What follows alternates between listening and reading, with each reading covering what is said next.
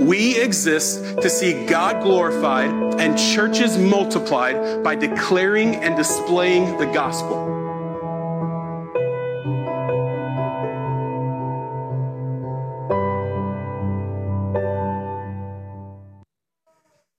Well, thank you, Pastor Josh.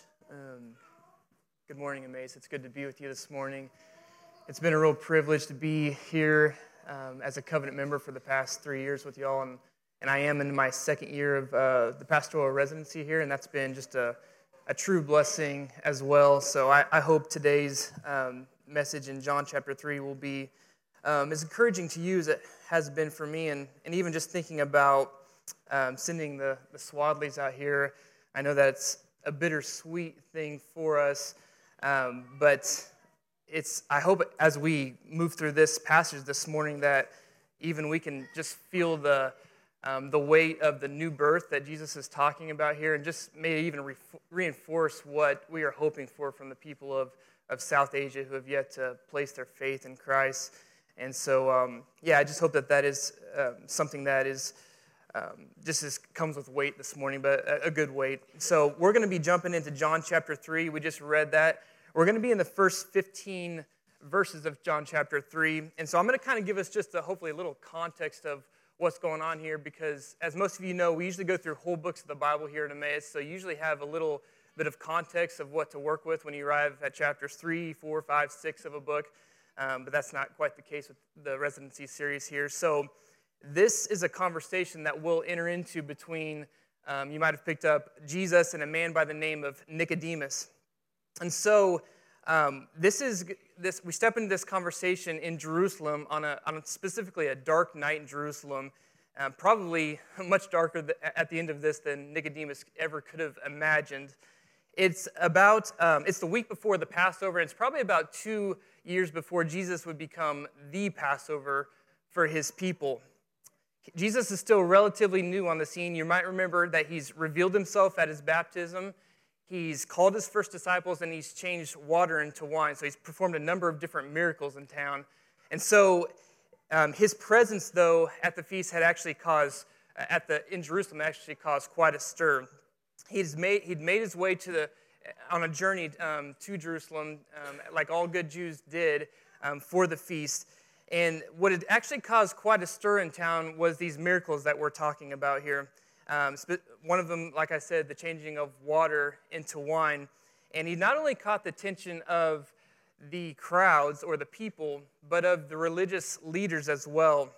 And so I think it's important for us to actually read the last 3 verses of John chapter 2. And what John tells us is he's going to kind of give us some insight into the way people are now believing in Jesus, or the way that they are perceiving him.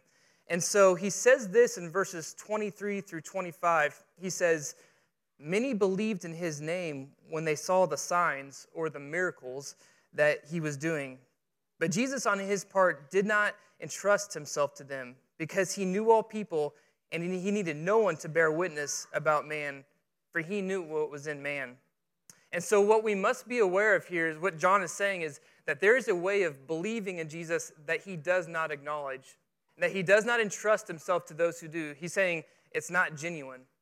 But what we're going to see in this passage right away here, what Jesus is going to tell us, though, in John chapter 3, is that there is a way of believing in him that he does acknowledge, that he does entrust himself to those who do as real children of God with access into the kingdom of God, or the kingdom of heaven. And so as we go through this conversation, don't miss that. That is honestly the major point of what's happening here. I have 3 points that I think will kind of help flesh that out for us, but this genuine belief, is all hinged around this new birth that Jesus is going to be talking to Nicodemus about. But for the time being, we find we step into this chapter, into this conversation, finding that the religious leaders are very unsettled with Jesus' presence at the feast. And one of those in particular is a man by the name of Nicodemus. And he just cannot shake the gnawing, nagging question of who Jesus is. And so John is going to introduce us to Nicodemus in verse 1 here, if you want to follow along with me. He says this, "Now there was a man of the Pharisees named Nicodemus, a ruler of the Jews. This man came to Jesus by night And so we find that Nicodemus is a Pharisee. This means he's a ruler and a teacher of the Jews.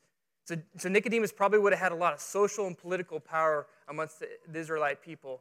He probably also was an older man in age, given what the rest of chapter 3 says about him. And he would have been very strict about keeping the Old Testament laws or the Old Testament commandments. The majority of his day would have been spent trying to keep these laws. And given what it's also very helpful for us to know that he would have had the vast majority of his Old Testament memorized. He definitely knew his Old Testament Bible. In verse 2, it also says that he came to Jesus at night. And so there's a number of different ways to look at this. We're not quite sure what this totally means, but it could mean that he was benefiting from the cloak of darkness so as to not to be associated with Jesus, this miracle wonder worker. Or maybe John is alluding to the dark spiritual condition that he presently finds his own soul in, which I'm a little bit more led to believe, given how John uses light and darkness throughout his entire gospel. Or maybe it's just a historical detail, but either way, this teacher of Israel has questions, very unsettling questions. And throughout this conversation, we can almost feel the friction between Jesus and Nicodemus. Nicodemus desires to know eternal and spiritual things, yet it soon becomes very obvious that he does not have the capacity to sort out these types of questions. Jesus, on the other hand, will redirect every one of Israel's teachers' questions to the spiritual realm. And so, brothers and sisters, I urge you to lean in and listen to this conversation, because it's not just for a first century Jewish teacher. It has massive eternal implications, and it's intended for you and I as well. And so we're gonna hear Nicodemus' first question, and that comes in verse number 2 here, and it'll bring us to our first point this morning, and that is that the new birth is necessary. The new birth is necessary. So Nicodemus brings his question to Jesus. He says this in verse 2, "Rabbi," or teacher, "we know that you are a teacher come from God, for no one can do these signs that you do unless God is with him." So on the surface level, it almost sounds like Nicodemus is making a blanket statement about who Jesus is. But underneath it all, like I said, are questions, and the answers he's going to get are going to shake him to the very core. What he's actually saying here is, Jesus, something is going on in this town, and I don't understand it. I've seen the things that you've been doing, things that almost seem divine. I've heard the rumblings and the rumors about you. So what he's saying is, Jesus, who are you? Are you a teacher? Are you a prophet? Are you a rabbi? Or could you even be the long-awaited Messiah that my people have waited so long to see? I can only imagine the things that are running through his head at this moment. For his entire life, he had clung to the promise that a king in the line of David would one day drive out the Gentiles. They'd restore the kingdom, that he would renew the covenant and faithfulness with Israel. He definitely sees in Jesus' work a divine activity, something only someone sent from God can do. And what he's wanting here is answers to divine things, heavenly things, things pertaining to the kingdom of God. And so Jesus could have answered him by saying, "Yeah, good job, Nicodemus. I'm from God, and I wish every good Jew like yourself, having seen my miracles, would know the truth about me." But that's actually not what he says. He responds to Nicodemus in verse 3. He says to him, "Truly, truly, Nicodemus, unless one is born again, he cannot see the kingdom of God." You see, Nicodemus had come to this conversation with his own criteria to assess who Jesus is, and Jesus cuts him off directly, revealing to Nicodemus that in his present spiritual state, he does not have the ability to sort out these kinds of questions. He thinks he sees something of who Jesus is in his miracles, but Jesus reveals to him that no one can know the saving reign of God, let alone the significance of his miracles, nor can he know the details of the kingdom of God unless he is born again, or better understood, born from above. Every time I come to this point in this conversation here, I can't help but think of one of the first patients I had come in through the ER. I've been working as an ER nurse for the past 7 or 8 years, and I remember getting the ambulance call about one of the first traumas that came into the ER for me as a new nurse, and it was a guy that had been in a motor vehicle crash, and the ambulance comes in, they wheel him into the trauma bay there, and we're trying to hold bleeding against he had really bad trauma to his lower leg, And this guy was an older farmer, and how would I describe this guy? Just kind of a good old boy way about him, if that makes sense. And so we're holding bleeding. I'm trying to feel for pulses in the bottom of his feet there, ask him if he can wiggle his toes, just making sure that he has blood flow still running to his leg. And I say, sir, can you have any sensation going on down here? And he says to me, son, don't worry about the leg. I'm not too worried about it. But this rash here on my back, like, it's been bothering me for years. It's just been nagging at me. Like, could you look at that? And I said to him, yeah, sir, we'll get to that eventually here. But your leg here, like, it's in bad shape. Like, can you feel anything going on here? And he says, seriously, I'm not worried about the leg, but this thing, I can't sleep with that at night. Can you look at it? And I'm just thinking, I hope this guy walks out of here on 2 legs and he's worried about a rash.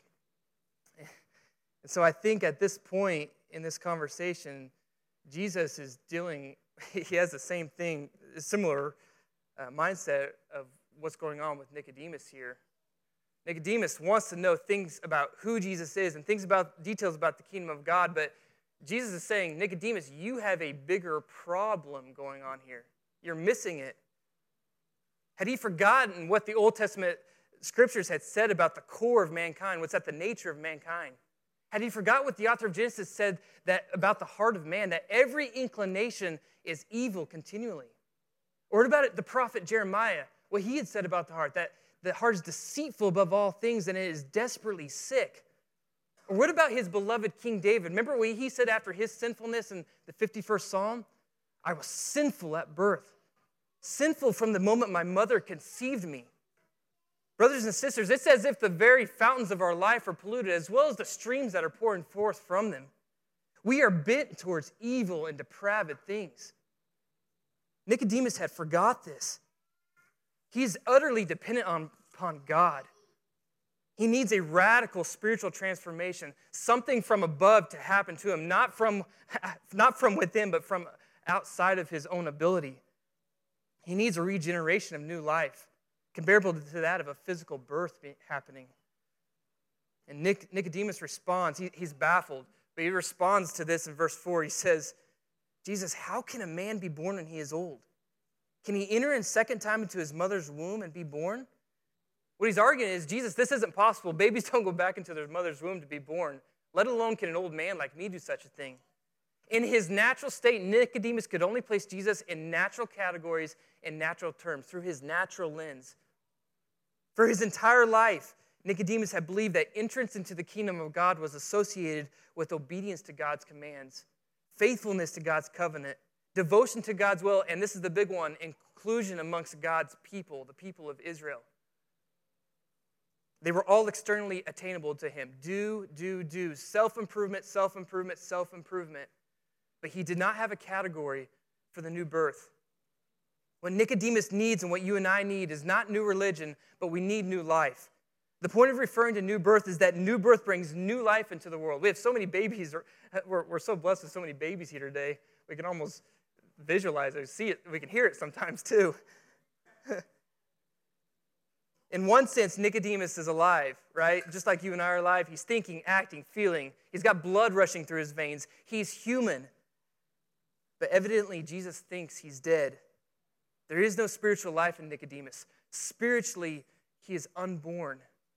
He needs new life, not more religious activities or more religious zeal. He's got plenty of that going on for him.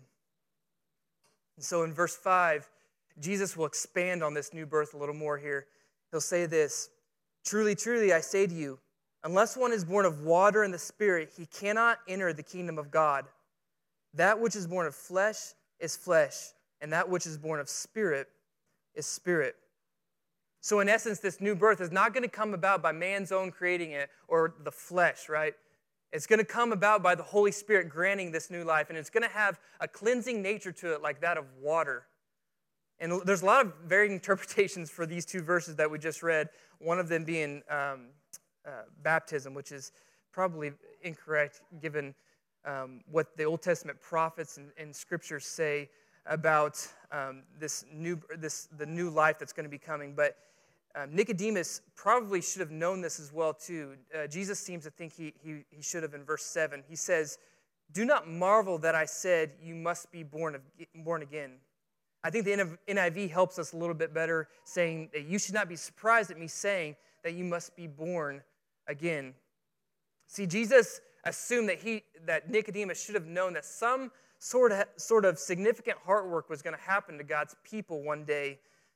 He thought he should have known this because this was the type of cleansing and renewing heart work that the prophet Ezekiel had prophesied and promised to God's people nearly 500 years prior to Jesus had come upon the scene. He says this in chapter 36 of verses 25 through 27 of the book in the book of Ezekiel. Speaking on behalf of God, he says this in verse 25. I will sprinkle clean water on you, and you shall be clean from all your uncleanness. And from all your idols I will cleanse you. And I'll give you a new heart, and a new spirit I will put within you. I will remove the heart of stone from your flesh and give you a heart of flesh. And I'll put my spirit within you and cause you to walk in my statutes and be careful to obey my rules.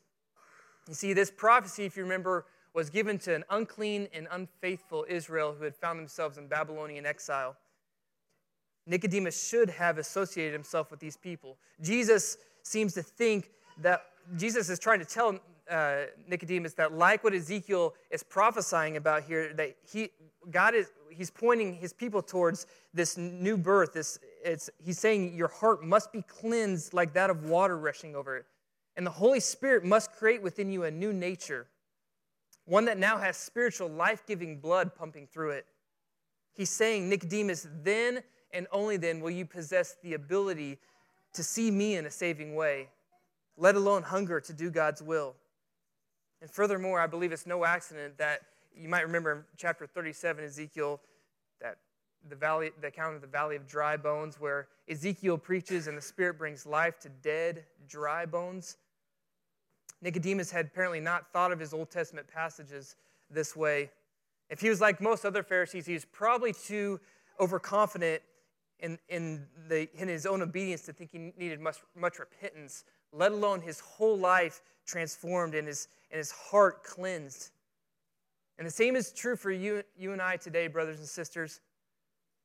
Unless we are born again, similar to that of a new baby being brought forth into the world, with new hearts that have been regenerated and cleansed by the Holy Spirit, we will not possess the ability to see the kingdom of God nor enter into it, because the glorious worth of Christ will be clouded from our eyes.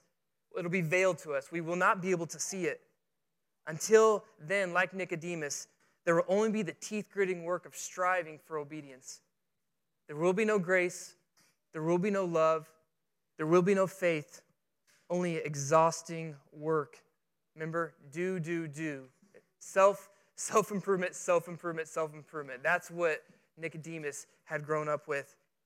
The Holy Spirit must, in essence, flip on the light switch so that we can see Jesus for all his glorious worth. It's almost like, you remember when you saw the Big Dipper for the first time? Remember when somebody pointed it out to you? You looked up into the night sky, into the constellations, and you're like, oh yeah, okay, that actually kind of does look like a big spoon. Or Orion's bell, you're like, okay, I could actually see a hunter there. But prior to that, you looked up into the night sky and you saw stars, beautiful stars. I love looking at the stars. Some were bright, others were brighter, but they had no sequence. They had no shape to them, just stars. But once somebody revealed it to you, you can never unsee it again. You can never go back to where you came from. You will always see it again. But it had to be revealed to you, right? So I know illustrations usually fall very short compared to the massive things that we're talking about here. But I hope you get my point. Like Nicodemus, you must be born again. Until then, you won't be able to see Jesus nor the kingdom of God, let alone enter into it, because Jesus will not be revealed to you. He will not be revealed to you rightly. God, through his Holy Spirit, must act upon you to overcome your inability to see his Son as Lord and Savior. And so if this new birth is necessary, and if the Holy Spirit is the one that's bringing this new life through the new birth, then Jesus is going to comment on the agenda or the will of this Holy Spirit. And that brings us to our second point, is that the will of the Spirit is sovereign. The will of the Spirit is sovereign. He says in verse 8 here, The wind blows wherever it wishes, and you hear its sound, but you do not know where it comes from or where it goes. So it is with everyone who is born of the Spirit." So throughout Scriptures, from creation to the valley of dead, dry bones that we just read about, or even to the spiritual new birth that we're talking about today, it is the Holy Spirit who is the one we see creating new life throughout the Scriptures. And if he is the one creating new life, and if he's the one that brings this spiritual new birth life through the new birth, then whom is he giving it to? How does he move? What is his agenda? And how do I ensure that he comes upon me? Jesus answers this by comparing the Spirit with the wind, or more precisely, the effects of the Spirit with the effects of the wind. Think about how we experience the wind in everyday life. We feel its presence against our skin, right? We see its force upon a swaying tree, especially here in the Midwest. We even smell its aromas that it brings past our nostrils. But I can't say to you, in about 5 minutes, it's going to be right over there. And in about 10 minutes, it's going to be over there. And our meteorologists definitely can't do that either. But we see its effects, right? Like the Spirit, Jesus is comparing it to the wind. The point is that it can neither be controlled nor understood, but we will eventually see its effects in those who have been genuinely been granted new life, new birth. Hatred for sin, desire for holiness, love for one's neighbor, fruits of the Spirit, these will become evident eventually. But it's not our place to try to determine the will of the wind or the will of the Spirit. We have no control of that. But its evidences will become evident in time. And I know this can be a difficult truth to kind of wrestle with, because I know there are many mothers and fathers and brothers and sisters, sons and daughters, co-workers and friends who have yet to see Jesus with eyes of faith. And they're in my life too. And I feel the pain of watching them walk through life without the assurance, saving assurance that's found in Christ. And so, church, if this new birth is necessary to see Jesus rightly, and if his Spirit is necessary for us to experience this new birth, then may that drive us to our knees in prayer. Parents, as you tuck your kids in bed every night, do you pray for them? Do you beg that one day the Holy Spirit would give them eyes of faith to see Jesus for all of who he is? When you're driving to work every day, do you pray for your coworker? Do you ask that the Lord would maybe today give them new birth so that they could see Jesus rightly through your gospel witness? Or perhaps you've shared the gospel numerous times with your unbelieving spouse with very little fruit to show from it. But if you first ask that the Lord would give them new birth to see Jesus rightly? The wind blows wherever it wishes, and so it is with everyone born of the Spirit. The Lord is causing new birth. He has caused new birth. He continues to cause new birth, and he will continue to. So may we, church, trust in his sovereign will as he goes about that. Verses 9 through 13, Nicodemus responds to this, and he's baffled, you can tell. He says this to Jesus, "How can these things be?" And Jesus answers him, "Are you the teacher of Israel, and yet you do not understand these things?" In other words, Jesus is saying, everything that I'm telling you, Nicodemus, is built on the foundation of the Old Testament Scriptures, the very thing you, teacher of Israel, are supposed to be an expert in. He says to him in verse 11, "Truly, truly, I say to you, we speak of what we know and bear witness to what we have seen, but you do not receive our testimony. If I have told you earthly things and you do not believe, how can you believe if I tell you heavenly things? No one has ascended into heaven except he who descended from heaven, the Son of Man." You remember what Nicodemus' original question was? Remember, it was a desire to know who Jesus is, and perhaps even the glories of living in the kingdom of God. He definitely wanted to know the details of it. But if he's unable to see Jesus rightly, that is the Messiah come down from heaven, that is God, then what is the point of going on to explain more of the details of the kingdom of God if he can't see Jesus rightly? And so Nicodemus is reeling now. You can hear that in his answers.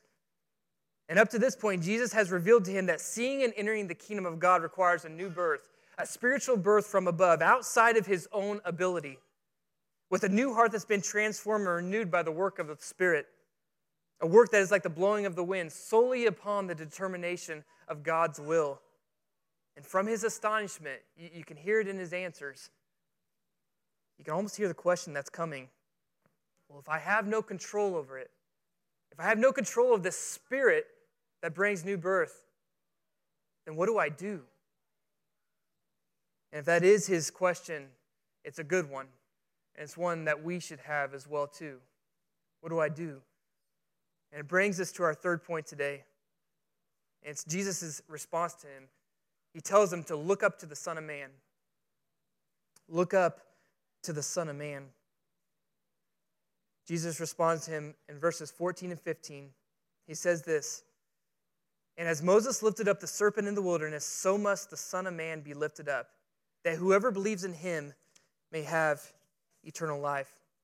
And so what Jesus is saying here about this serpent being lifted up in the wilderness, or this snake being lifted up in the wilderness, he's going back to an Old Testament scripture or an Old Testament story of the people of Israel that Nicodemus should have been familiar with. It happens in Numbers 21, verses 4 through 9. And if you remember, in the Old Testament, God has taken a people, the people called Israel, the Jewish people, and he's called them to be a people for his very self, to bring glory to himself. And so during a portion of the Old Testament, they find themselves in 400 years of slavery in Egypt. And so at one point, at the end of those 400 years, God brings them up out of that slavery, and he says, I'm going to take you to this promised land, a land called Canaan, a land just for yourself that will be a good land for you. But from the Exodus that we call them coming out of slavery to the arriving of this promised land, he takes them 40 years in the desert. And during those 40 years, he commands them, trust me, I will provide for you and I will lead you. And if you're familiar all with their time in the wilderness, you'll know that they pretty much most of the time do just the opposite. And this particular situation is no different. This particular situation, they grumble about lack of food and water. And so because of their unbelief, the Lord, in judgment, sends poisonous snakes into their camp. Many begin to be bit and many begin to die. And so they cry out to their leader Moses, and they say, go to the Lord for us. Plead to him that he would save us. And so Moses does this.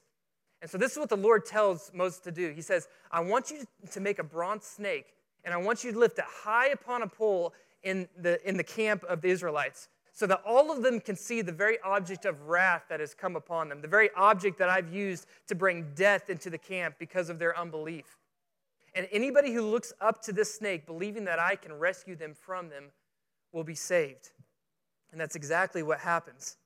And so Jesus is wanting Nicodemus to not miss this comparison. He's saying you may not have control over God's determining will in the new birth, but what you can do and what you should do is to look up to the Son of Man, much like the Israelites looked up to the snake in the wilderness. And so we in the 21st century live on this side of the cross with the entirety of the scriptures at our disposal, but the correlation still is very vividly similar. Our sin and our unbelief of who Jesus is deserving of death. And not just a physical death by poisonous snakes, that's actually quite tame compared to the kind of death that's promised to us in the scriptures. Ours is one that is eternal and that extends past the grave. But God has once again given a remedy, and it's his Son, Jesus Christ, the very man caught up in this conversation with Nicodemus.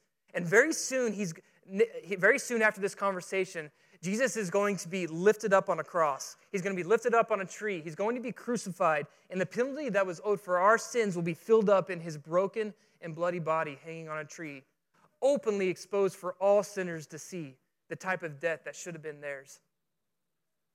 But the promise, once again, still remains that whoever looks up to him with eyes of faith, that includes us in believing what his life, his death, and his resurrection have accomplished, will be saved, will be healed. God will rescue them, much like he did the Israelites in the desert. And they'll eventually enjoy eternal life, safe passage into the promised land, that being heaven. And so as I mentioned at the beginning of this sermon, there's a surface level way of believing in Jesus that he does not acknowledge, that he does not entrust himself to. John says it's not genuine. But Jesus reveals to us here that there is a way of believing him that he does acknowledge, that he does entrust himself to those who do as children of God with access into the kingdom of God. And so where this Holy Spirit brings this new birth, this kind of belief will always follow. You will not have one without the other, and they'll always be anchored around the person of Jesus Christ. And so Emmaus and any other believers here today, we're going to be taking communion here in a few moments. And I invite any of you who are believers to come down and to take and to enjoy this meal. Let it be spiritual nourishment to your soul. Furthermore, as we take this meal, would you remember the bread? Remember the Lord's body as you eat the bread, and remember his blood that is shed for sinners as you take the juice. But don't just remember. Would you also celebrate and rejoice? Look up at some point during this meal. Look up at your brothers and sisters that come down here. We have probably 100 different miracles that have happened here today. Supernatural miracles. The Lord has granted new life, birth, to so many of us here. He has been generous to us. So look up and rejoice and marvel at what your God has done. Because we were cold, we were hard, we were resistant. Paul says that we were dead in our trespasses and sins. But God has made us alive in Christ. God has done that. Look at what he has done. We were singing that song a couple weeks ago. You all know it. Look what God has done. He's redeemed us by his blood. Sinners lost and dead in sin. He came for us, right? Look what your God has done. Marvel at him. He's been good to us. This new life birth is a miracle.